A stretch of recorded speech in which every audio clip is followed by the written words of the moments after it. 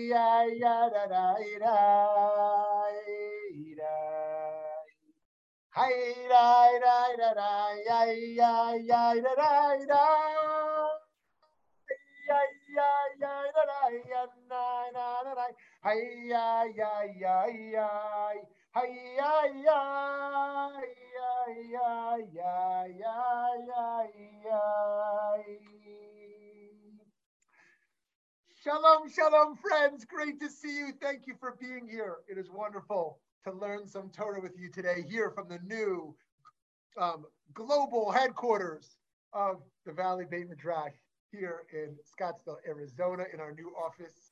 We hope you'll come visit our new office and our Beit Midrash, our first physical Beit Midrash here in our new office.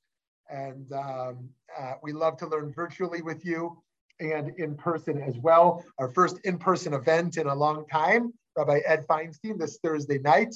Hope you'll join us either in person or virtually. And today, we're going to talk about judging.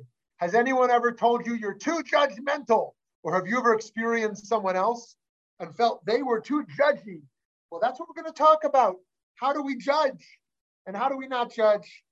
Okay, so let's start with a little poll here to get our personal juices flowing on where we stand. How judgmental are you? Option 1. I am constantly jealous and angry and judging everyone around me. Option 2. I try not to judge, but realize I'm human and doing it all the time. Option 3. I'm really not so judgmental. I just focus on me. Option 4. Judging others is so immoral and I do everything possible to avoid it. Okay, I see everyone has participated. Great. So 60% think I try not to judge, but realize I'm human and doing it all the time. 40% say I'm really not so judgmental. I just focus on me. Okay, very interesting. And no one says they're constantly jealous and angry, judging everyone all the time in the most intense ways. And no one else says judging others is totally immoral and I do everything possible to avoid it. Okay, very interesting. So we have a lot of Torah. As always, our Torah is balanced and complex and nuanced and trying to navigate competing tensions. You know, I once again, I don't believe in Jewish values. People in the traditional Jewish world, people talk about halakha, Jewish law. In the liberal Jewish world, people talk about Jewish values. What I think we're exploring in this 40-part series is not law and not values, but the dialectical tension between them, right? Values that are in tension. If you're just an ideologue, I'm a diehard Democrat, a diehard Republican, I'm a diehard Reform Jew, a diehard Orthodox Jew, okay, you can just celebrate an ideology. But if you want to study Judaism, then you have to look at the tension of values rather than just holding up one value over others. And so too, we understand judging others favorably to be a value, but also judging for justice to be a value. So here we go. In the Torah, we learn that when we sit in judgment, we should do so, quote, with righteousness. It says in Vayikra, in Leviticus, you should not commit a distortion of justice as a judge in court. You should not favor the poor, nor honor the great. With righteousness, you should judge your fellow, okay, without favoritism or bias. Based on this verse, the Talmud teaches us to be dan l'chaf zchut, to give the benefit of doubt to others. It says here in the Talmud of Shavuot, with righteousness, you must judge your fellow. This means that you should judge your fellow favorably, right? You don't have all the facts, and so give them the benefit of the doubt. Rashi comments here on this Talmudic passage, judge your fellow favorably. This does not refer to judging litigants in court, right? Rather, it refers to someone who observes another person doing an action that could be interpreted as either a wrongdoing or as a neutral act. You should not suspect him of a wrongdoing, rather assume he is innocent, right? So here we're talking about a public action, not a court judgment, Rashi says. For the Sefer HaChinuch, this applies not only in the societal realm, but also in the courtroom, going further than Rashi. His view could be taken as a step beyond the idea of being innocent until proven guilty, as we like to say in America. In his words, in the Chinuch, mitzvah 235, there is a mitzvah to judge with righteousness, which means treating the litigants fairly and equally. Another aspect of this mitzvah is that it is appropriate to judge another's actions positively, always interpreting other people's actions and words in a favorable way. So to presume that someone is innocent until proven guilty is to recognize the importance of hamotzi mechavero alav haraya. Literally, someone who wants to take from another, the proof is upon that person, right? If you are going to say this person owes me something, the burden of proof is on you to prove that they owe it to you, right? The person is innocent until proven guilty. That is, someone who wants to prove that someone else is guilty or liable, a plaintiff in a civil case or the prosecution in a civil matter bears a burden of proof. Hamotzi mechavero alav haraya. To view someone's actions always in a positive light adds another layer of favorable treatment. For some commentators, there's an interesting intersection between justice and love. Here's what Rav David Kronglass in Sichot Chachma Umusar writes. If one truly loves another as a father loves a son, he will very naturally have a positive outlook toward that person. He will see everything that person does in a positive light and judge him positively, right? The school calls you and says, oh, your son is causing trouble. You say, not my son, right? Thus, the mitzvah of judging positively is really an outgrowth of the mitzvah to love your fellow as yourself. The extent to which one judges others positively is a good indicator of his love for others. So very interesting. So the issue of judgment is an issue of love. If we are judging people not favorably, it means we haven't properly cultivated love towards them. Now, of course, love is a loaded word. And there's many different kinds of love. There's the love of a romantic partner.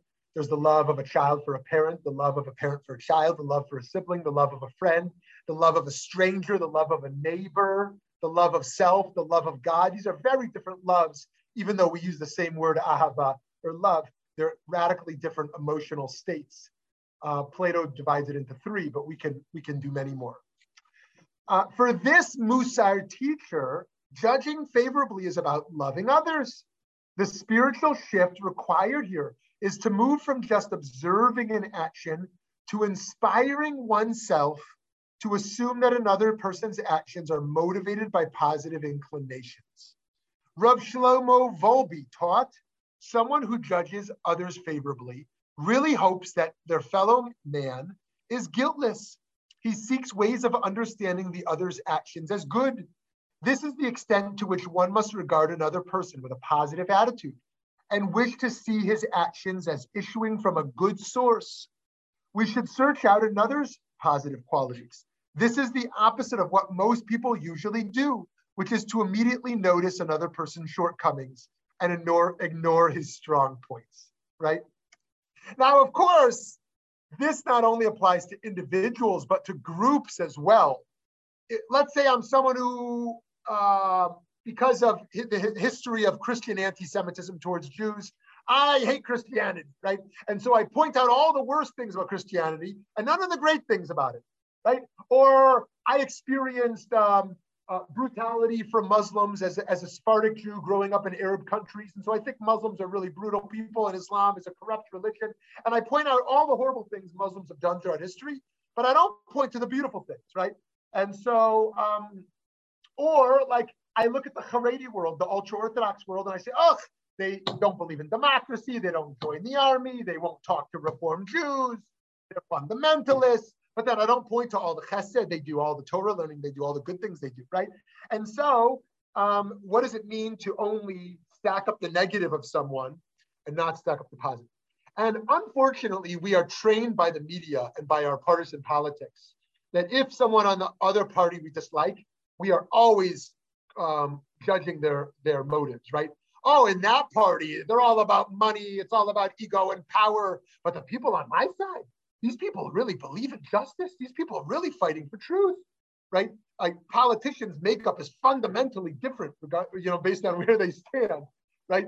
And so it's a very challenging situation. This idea of judging others favorably has precedent in the Mishnaic tractate of Pirkei Avot.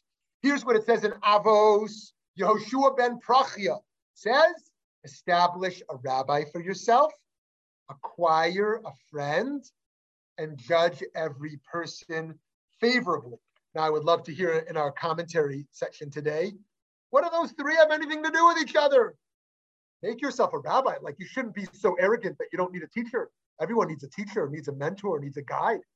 You're going to just call the shots yourself. Nobody you use as a sounding board. So establish a teacher, acquire a friend, because some things are going to be better to go to a friend than to a teacher or mentor. There's different roles. And then judge everyone favorably. What does that have to do anything with it? I'm not going to answer that. Maybe you'll have some ideas. The Rambam Maimonides comments here on Pirkei Avot, judge every person favorably. This refers to someone whom you do not know and therefore can't tell if they're a tzaddik or a rasha. Is this a righteous person or an evil person? And so you don't know who they are, and so judge them favorably. In such a case, if you see them doing something or saying something that could be interpreted in two ways, one good and one bad, you should give them the benefit of the doubt and assume the action was good. This approach is praiseworthy. The Rambam is addressing three categories. Someone we know to be righteous, the tzaddik. We should view their deeds positively. Someone we know to be wicked, we should obviously view their deeds skeptically and suspiciously. But when it comes to the third category, someone we don't know, that is where we need to make this leap toward dan l'chafskut, benefit of the doubt. So again, the Rambam says three categories. The tzaddik, the righteous one, of course, judge them favorably. The rasha, the one who we know is a wicked person, of course, you should be suspicious. But the one we don't know, we don't exactly know where they stand or who they are, judge them favorably. That's where it comes into play. On the other hand, we have another teaching from Pirkei Avot on this matter. It says in Pirkei Avot, do not judge your fellow until you have reached their place. Don't judge your fellow until you've reached your place. Very interesting. So we just saw judge another person favorably, and now we see don't judge them at all because they're in a very different life situation than you, right? A different gender, different race, different sexual orientation, a different socioeconomic status, a different religious orientation, a different DNA, different memories, different traumas, different glories. You are different people. How can you judge them? This source does not seem to distinguish between the righteous and the wicked. Rather, we are not positioned to be judgmental at all, since everyone is different, in a different place, at a different time, with different genes, a different background, in a unique scenario. A man and a woman cannot judge each other. A white person and a black person cannot judge each other. A child and an adult cannot judge each other. A rich person and a poor person can't judge each other. Any one person cannot judge anyone else.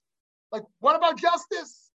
Human perspectives and experiences are so radically diverse that we might never be able to fully understand one another, and therefore should try to refrain from judging each other. Rav Avadia of Bartanura limits this to specific challenges. The Bartanura says, if you see someone else fail a challenge, do not judge them until you have undergone the same challenge and overcome it. Rav Yehoshua Leib Diskin offers a brilliant psychological insight here about how judging others favorably not only is more empathetic to others, but how it holds us accountable in our own behavior as well. Here's what Rav Yehoshua Leib Diskin, the Maharil Diskin, writes. Consider the following, friends. A town has 10 Jewish people living in it. If one person commits a transgression, he breaks down the fence of embarrassment, which had prevented people from sinning until now. If a second person sins, he does not need to break this barrier. He does not need as much brazenness, because the second person is only sinning in front of 8 others, and he has the other sinner as his accomplice. If a third person sins, he requires even less brazenness. Following this principle, the 5th person does not need any brazenness at all. Rav Yehoshua Leib Diskin, the Maharal Diskin, is dealing with group dynamics and the social psychology around how we understand what is socially acceptable. Think about it. Imagine if there were people at a protest and no one is violent at this protest, and all of a sudden the first punch is thrown, the first shot is fired, the first glass is broken, and then all hell breaks loose. And so this, of course, is a very common thing. Or think of a classroom with children. Everyone is calm and well-behaved, and one child starts to disobey the norms, and then you see trickle effect. In telling us to judge every person favorably, Pirkei Avot, Dan L'Chafzchut, the sages are giving us wise advice, he says. This advice is in order that we should not break down the internal barriers of embarrassment that holds us back from transgression. How so? When we view every person as being righteous, then we will hold ourselves back from transgressing, since we will think that no one else is transgressing, so how could we be the first? However, when one sees the negative in every person, then he's likely to stumble, since he will think others are transgressing, and therefore it becomes more acceptable in his mind to transgress. All right, let's take some obvious scenarios here. In Judaism, we talk about Dina de Malchuta Dina, following the law of the land. But then we also have a competing value called Minhag HaMakom, do the custom of your area, right? So what happens if the custom is more strict than the law? Then you follow the custom. What happens if the custom is less strict than the law? Let me give an example. Someone in the restaurant industry might say, it's true, by law, I got to pay minimum wage of $8, right? But everyone in the restaurant industry knows everyone's paying only $5. And so I shouldn't be the one to close my business, to have to go by the letter of the law when no one's doing that. Or take another case. A teenager says, I'm going to steal some chewing gum from Target because, this corporation has billions of dollars. They will have no dent in their profits if I steal some chewing gum. And corporations are evil anyways. I mean, they're not paying their workers properly and the billionaires are getting rich. Who cares if I steal $1 chewing gum? A bunch of people are doing it anyways, right? Or I put my Halloween candy out and I put a sign that says, take 1 airhead, right? And I notice on my camera the kid who takes 3. And the kid doesn't say, I'm the only one doing it. Say, oh, everyone's taking 3. The sign is just a suggestion, right? So he says, when we come to give the benefit of the doubt to others, that they are doing good, not bad, actually, we hold ourselves to a higher standard. Because if I think everyone's doing bad, oh, everybody's a little corrupt and selfish, everyone's stealing from each other, right? Working less hours at the job than really they're supposed to, right? Taking a little bit more snacks over here. Right? I'm going to grab a little extra for me because everyone's kind of doing like that, right? Then all of a sudden the personal moral standard falls. But if we give the benefit of the doubt, we think, oh, everyone's acting upright. Then all of a sudden, we don't want to be the one to break through the fence. Now, for the Sefer Achinu, there's a related but different goal here, to build community. Build community. He writes, the mitzvah of judging favorably serves as a catalyst for achieving peace and friendship between people. This is not just about me being righteous to judge another favorably. It's not just interpersonal, it's collective. Therefore, the main purpose of this mitzvah is to direct communities in establishing fair judicial systems and to bring peace between them by removing the suspicion between one person and another. He's saying the downfall of society, the downfall of communities is when no one trusts each other. Everyone is suspicious of each other's motives, right? No one can be trusted, right? No one can be trusted around here, right? And where is that coming from? I mean, somebody really needs to go to a psychologist. I don't mean that critically. Somebody really needs to do their work on their past traumas if they're not able to trust anyone, if they think everyone's out there just for themselves. They no longer believe in altruism. Every deed is somehow philosophically and psychologically selfish, right? By judging favorably, we develop social trust, foster positivity, and build a more peaceful coexistence. Now, let's go back to the Rambam. For the Rambam, this should be a priority for a learned person who will be serving as a public model. Let's see what he says here. In the Yara Chazakah, Hilchot Deot, one of his masterful works on how we should conduct ourselves ethically. The Rambam writes, a scholar should not shout like an animal when he speaks with people. Neither should he raise his voice. Rather, he should speak calmly with everyone, right? He should make sure to take the initiative to greet everyone first so that he's pleasant to be around. He should judge people positively and speak favorably about others, never speaking negatively about people or gossiping, or as soon as their back is turned, creating a social dynamic where as soon as someone's back is turned, they know they're being talked about. He should love and pursue peace. In general, he should always speak words of wisdom and loving kindness. Another theological layer informs how we should treat others. The Talmud teaches, if one judges their fellow positively, they will be judged positively by the omnipresent, right? That is to say that God will judge us based upon the way we judge others, right? If I judge everyone suspiciously, God will judge me suspiciously.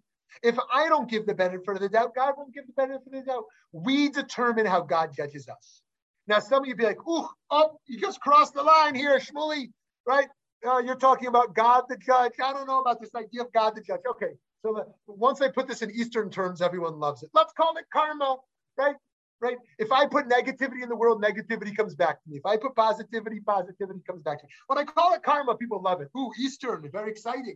When I call it God judging us in Western terminology, it feels more off-putting. I understand, right? But in any case, this idea here that theologically, the rabbis are teaching that God is going to let us lead the way that we choose to build a world of trust and a benefit of the doubt is the way that God is going to respond to humanity. The way that we judge will determine how God judges us. The Baal Shem Tov takes this approach to a whole nother level. In the Besht al HaTorah, he writes, we have a tradition that no verdict is ever passed on a person until he himself issues the verdict. Oh, how so? The person is shown someone else doing what he himself is guilty of. And his reaction to that person's flaw is what determines the judgment of his own misdeeds. Friends, this is unbelievable. What the Baal Shem Tov just said is that God, so to speak, gives us the opportunity to judge someone else in the exact same thing that we're doing wrong in our lives before we ourselves get judged, right? That each of us will be blessed or cursed with the opportunity to see someone else do it, right? We're going to watch on the news and then we're going to make a tweet about this liar on the news. What a liar, this corrupt liar. When that morning we lied to somebody. We lied to somebody. We might have thought it was innocent. Who cared? I told someone I was going to be there at 9. I knew I wasn't going to be there till 9:30. We might have thought it was something small about something we said. But nonetheless, we didn't live truthfully. And I was given the opportunity then on my Twitter feed to see someone else lying and determine if I was going to call it out or not. And once I did, now it comes back to me. It comes back to me. And that's what our spiritual tradition is doing. Our spiritual tradition is slightly less interested in the ethics of others. It's more interested in returning those ethical mandates back upon ourselves, right? It's very easy to be a self-righteous activist where you're fighting all the evil out there and yet holding oneself accountable. Where does that take place? And so for the Baal Shem Tov, every moment and activity, as well as its interpretation, is about others and us. It is all intertwined. Everything comes back to our interpretation and to our personal reality, i.e. the way we judge external events affects the internal events that occur to us. For Rabbi Moshe Cordovero, the Ramak, this is less about self-interest and self-protection. Rather, it's about divine emulation. God restricts harsh judgment, and so should we also.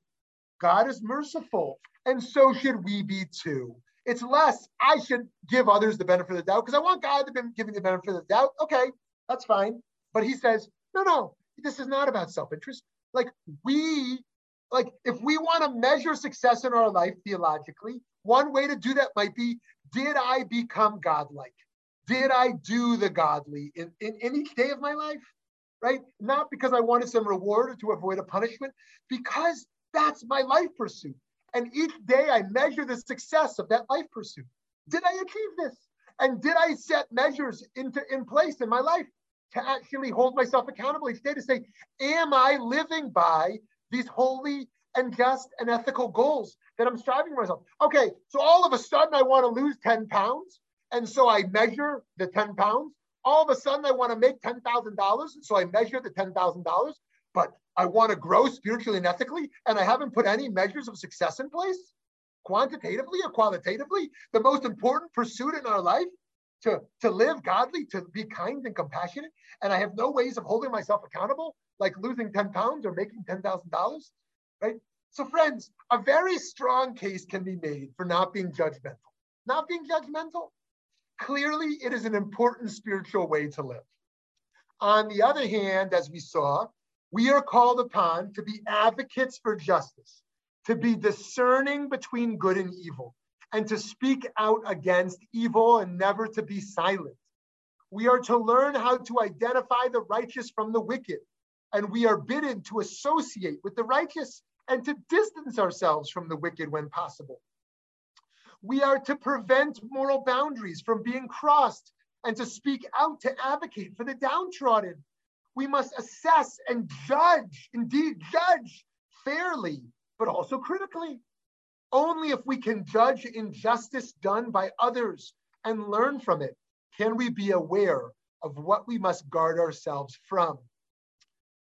So to conclude, how do we hold a spiritual consciousness of being non-judgmental alongside a social justice consciousness of being a public ambassador for what is just and to provide a public critique of what is unjust?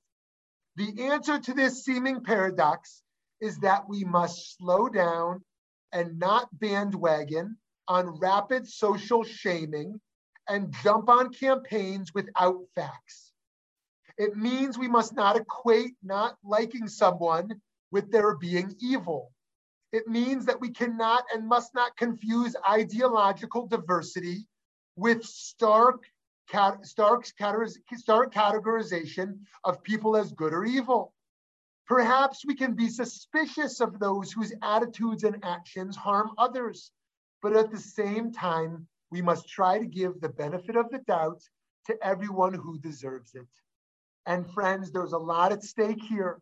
How we are to judge others fairly, our own spiritual health, the way we ourselves will be judged, an assessment of our own defense mechanisms, and how we can sustain communities and society at large. This intellectual and spiritual work is some of the most challenging, yet most elevating we will encounter. We must make it our own endeavor, and we must rise to the occasion. Okay, friends, I would love to hear from you, judging favorably versus judging for justice. Let's hear from you.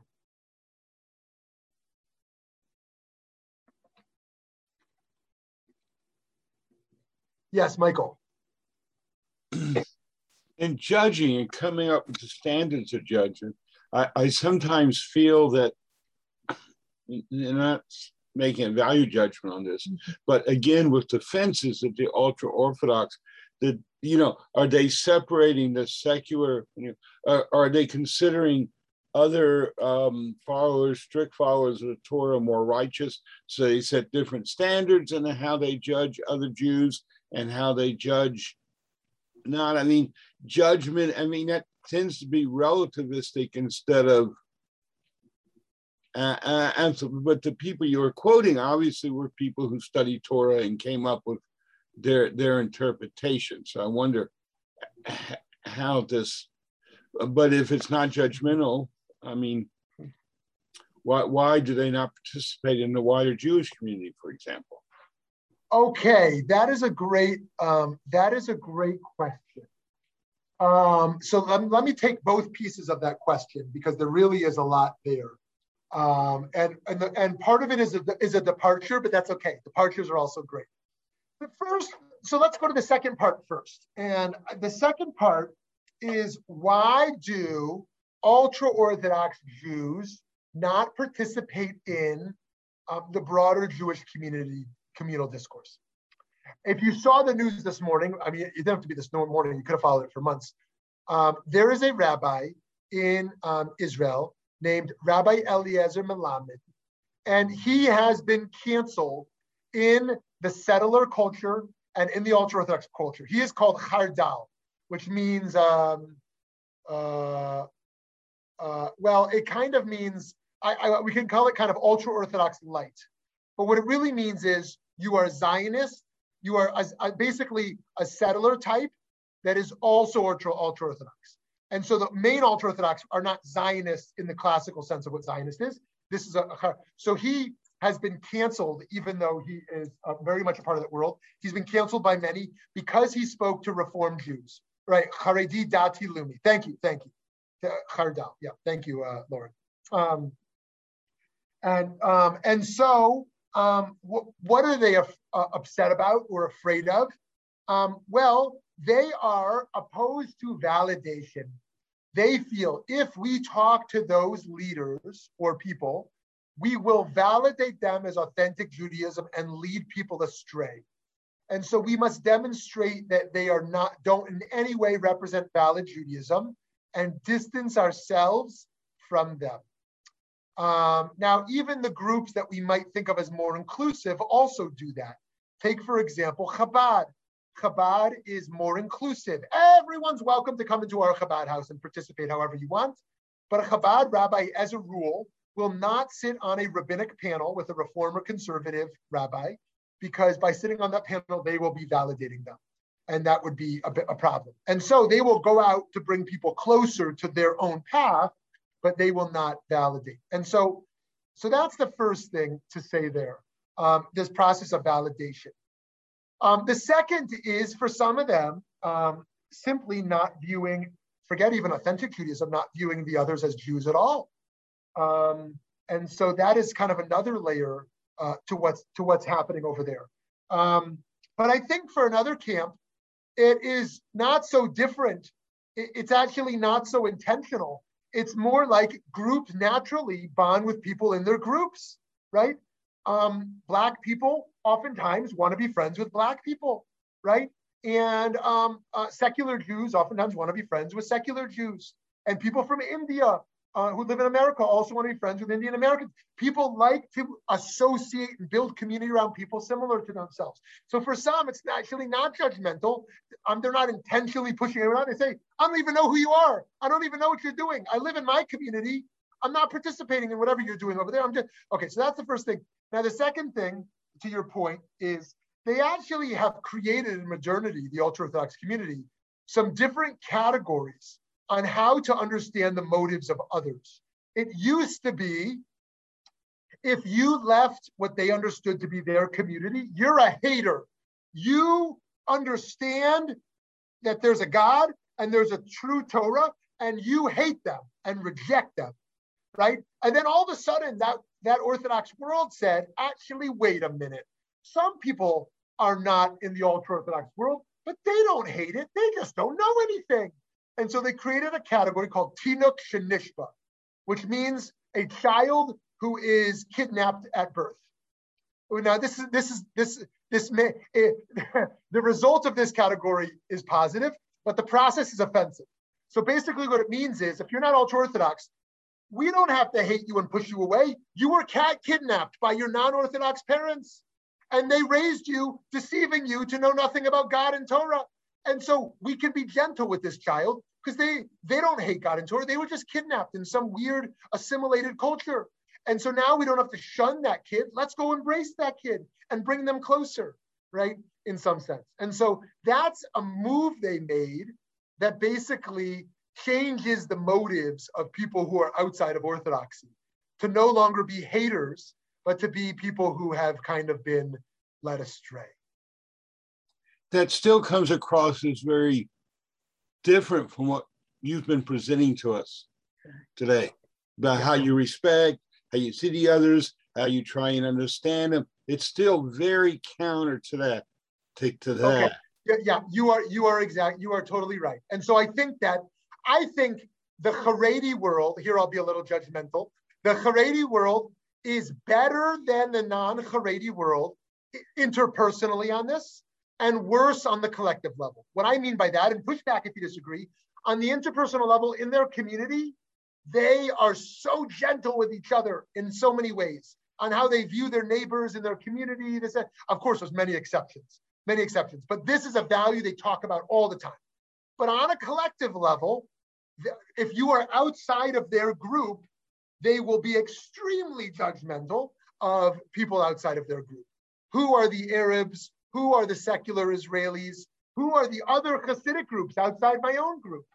And so, once again, we see some people might find it easier to be less judgmental on an interpersonal level, and less so on a collective level, and some the opposite. I know some people who are like, oh, people of another religion, I love them all. Everybody's pursuing truth. But when it comes close to home, they're very judgmental of their spouse or of their neighbor or of their child. And so, oh, other faiths, oh, we love them all. They're all true, right? But then at home, everything is suspect. And so it's all very complicated. We all have our blind spots, and the Haredi world certainly does as well. So, Michael, I think you're right. And to be sure, like there's no love for the Haredi world outside the Haredi community. I mean, it's the broader Jewish world, not to mention beyond, views these people as kind of fundamentalist robots who can't be trusted. So yeah, someone else. Thank you, Michael. Someone else.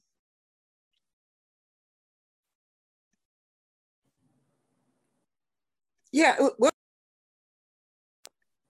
there I am. This is one of the most important topics I think you brought up, although they're all important. But a few things. One, definitely a loss in a belief in society, a loss in a belief in this new paranoia that the government's out to get you, this new paranoia of not trusting the other has malice towards you, is so destructive to society. And it's just, I don't know how you hold it together. On a more individual level, certainly, like I find working on Musar, trying to be less judgmental is really hard. I guess it comes into the midah of equanimity to some extent, but it's really, really hard. brought up in a certain way, not to trust others, not to trust. Well, I'm the daughter of a Holocaust survivor, so of course I don't always give the benefit of the doubt to others because, because of my father's experiences. And I think it's very common among my generation. But it's really something to really work on, and it's really hard to work on, is to look at others with compassion and fairness and not jump to a judgment. That's all I have to say. Yeah, thank you, Lauren. And I want to invite everyone to engage a spiritual practice. And now I don't think many of you are going to do this, but even if you just experiment in the smallest way, carry a little notepad or whatever you want to use. When you're just walking around the street, let's say you're in a store, and just do it for a few minutes. When you're passing someone, write down the first few things you happen to notice, about the person. The way that, because of their age, because of their beauty, perceived beauty, because of their race, their gender, like what assumptions do we make about them, right? And this is a very heavy way to walk in the world. It's like we're so stiff, we're so tense. We're like, everyone we see, we have these kind of assumptions and judgments about who they are and what they're doing. And even when it goes beyond strangers, friends, I really think this is not only an ethical pursuit we're dealing with here. This is a pathway to happiness.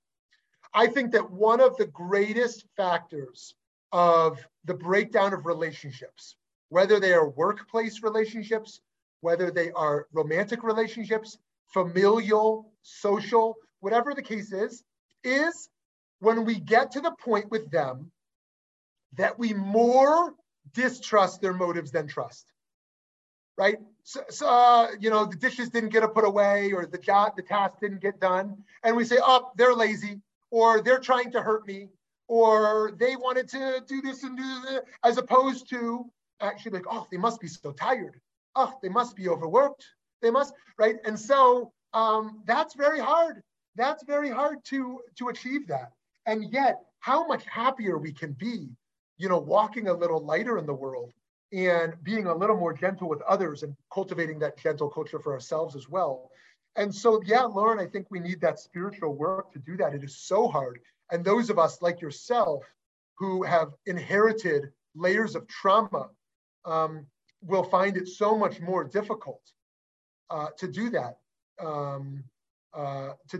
given that almost in our DNA is distrust. And I actually do want to say in our DNA is distrust, because according to evolutionary psychology, we will survive better if we distrust, right?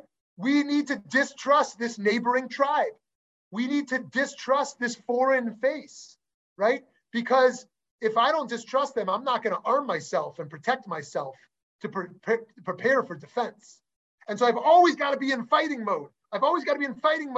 Judging at any moment, is the person going to pounce on me, right? And wow, is that a hard way to live?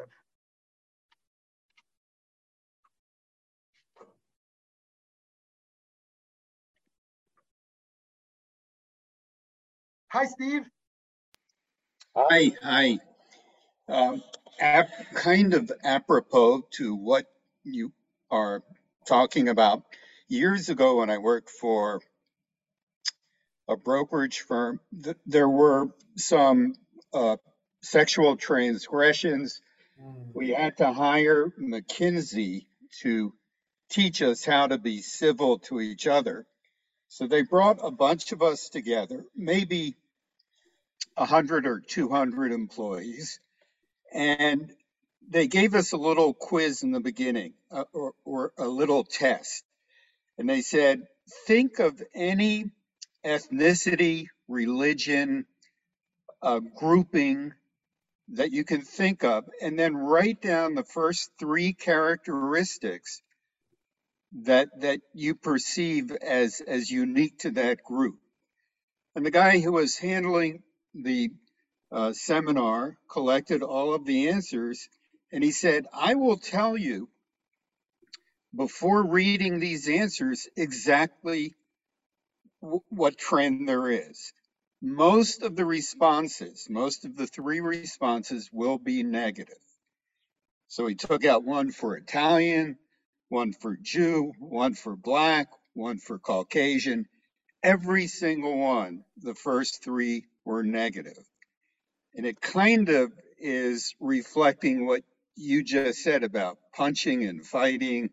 And it's just sort of a variant memory and really nothing astounding that people don't know already.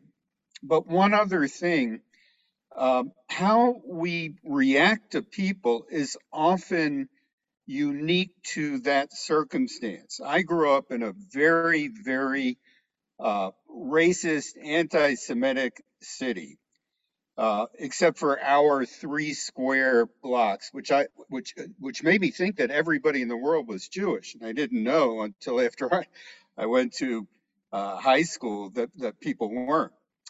And all of a sudden, I have forgotten what I'm talking about. This is what I'm talking about. Except for one thing, everybody stayed separate, and that was the football team. When the Baltimore Colts were playing a game, it didn't matter who was Black, who was white, who was Jewish, who was not Jewish.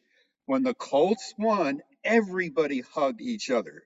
You would never see a Black person or a white person hugging someone of the opposite race outside of that stadium in Baltimore, but you would see everybody being brothers and sisters in that specific environment. And that's, sorry for taking up so much time. That's all I have to say. Thank you, Steve. Awesome.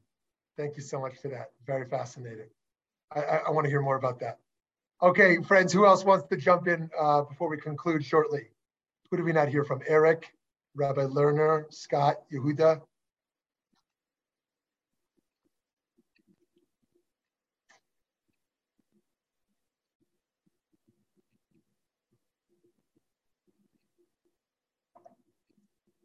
I see Scott typing on the side.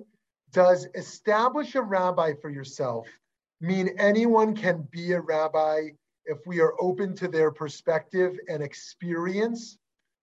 Well, I think yes and no. I think the rabbis in Pirkei Avot, when they speak about a rabbi, mean specifically one who passed through these tests and process and of smicha, and that is a unique role. But I think that beyond the literal words they're teaching, I do think they mean establish for yourself a teacher or a mentor, and those can come in many forms. And so the idea of teacher or mentor or guide they understood was rabbi, but there can be other forms of that today, of course. And so, yeah. And so now I see your broader point. That we are actually able to expand who we can learn from once we are less judgy and more open to learning from people's experiences. And so if I understand what you're saying here, Scott, the third part of that Mishnah, judge others favorably, actually helps the first two. You will be more capable of having teachers and mentors, more capable of maintaining friends, if you are more open to learning. And how can you be more open to learning? If you're less judgmental of others. Yes, and so that's wonderful. That's a wonderful interpretation of that Pirkei Avot. And it's true that those who are so arrogant to judge others constantly and harshly are also oftentimes the arrogant ones who don't want a teacher and can't really maintain friendships because it's all about the self. It's not about others. It's not about learning or that experience. And so this is a call towards humility, a call towards learning and towards perspective. So I love that. Thank you for that. That is great. Anyone else?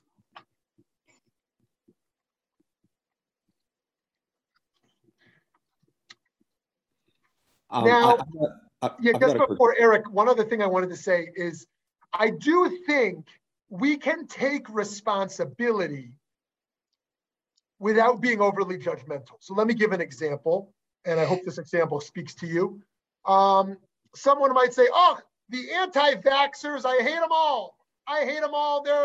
they're liars and they're ignorant and they're cruel and evil. Someone else might say, I will be just as much friends with anti-vaxxers, even though I'm pro-vax, because who am I to judge them, right? They have their own set of facts and understandings.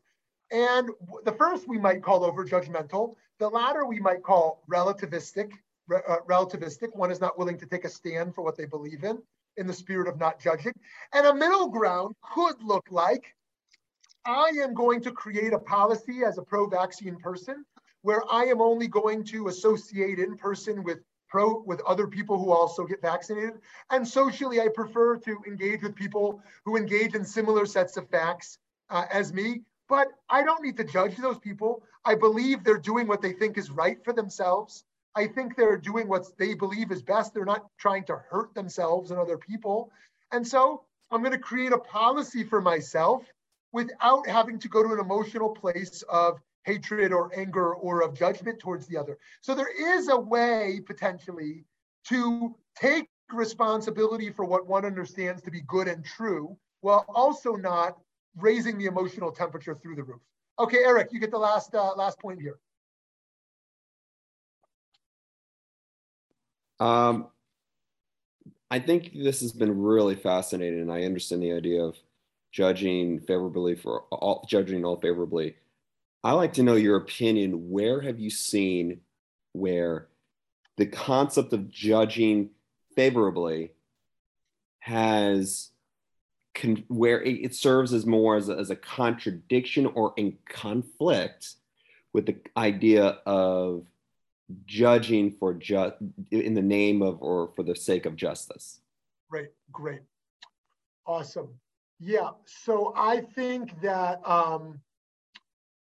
this happens in all of the social movements. All of the social movements construct a good guy and a bad guy. And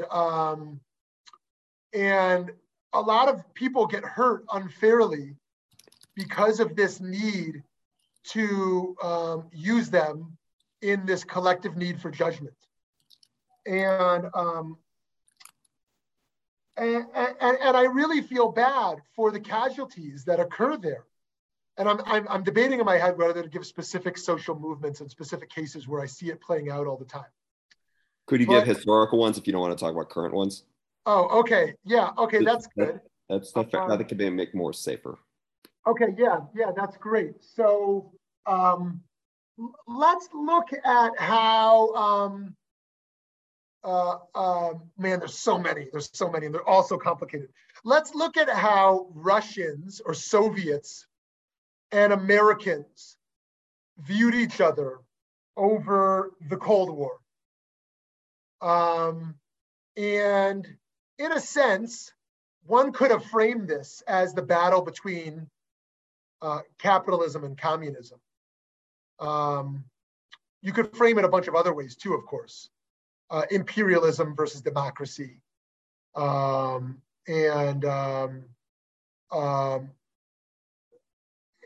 the fight for wealth or global dominance. In any case, what emerged as a fight for truth and for justice in political battles ultimately emerged into a complete distrust of populations and their motives at play. And I'm using a more historical example because I think the ones they're almost too on fire right now. Like if you look at Blue Lives Matter and Black Lives Matter, you look at court cases that are involved in such issues. You look at some various issues around election fraud.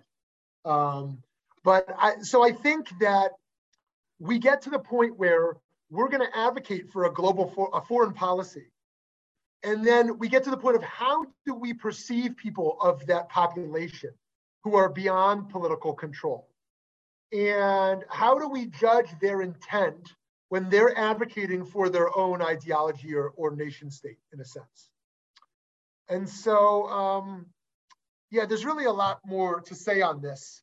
And I think that one of the reasons I wanted to bring this up as one of the great debates is because I don't think we talk about it enough.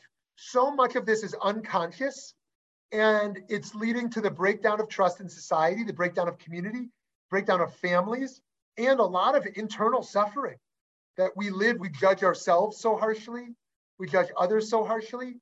And how do we get to a more gentle place without abandoning our pursuit of truth and justice? Let me say one other thing, and you can agree or disagree with this, but I did once hear in a class that one should never, if they want to maintain their marriage, judge their spouse. Now that might seem extreme. Never judge them. Like, what are you talking? You know, never critique, never judge. Yes, there's a space to talk about difficult issues. Yes, there's a space to share feelings, but that the partner should never feel judged. Now that sounds like a very black and white rule, but I actually have found it to be incredibly powerful. That as soon as one feels judged, one feels violated, and that trust can quickly dissipate.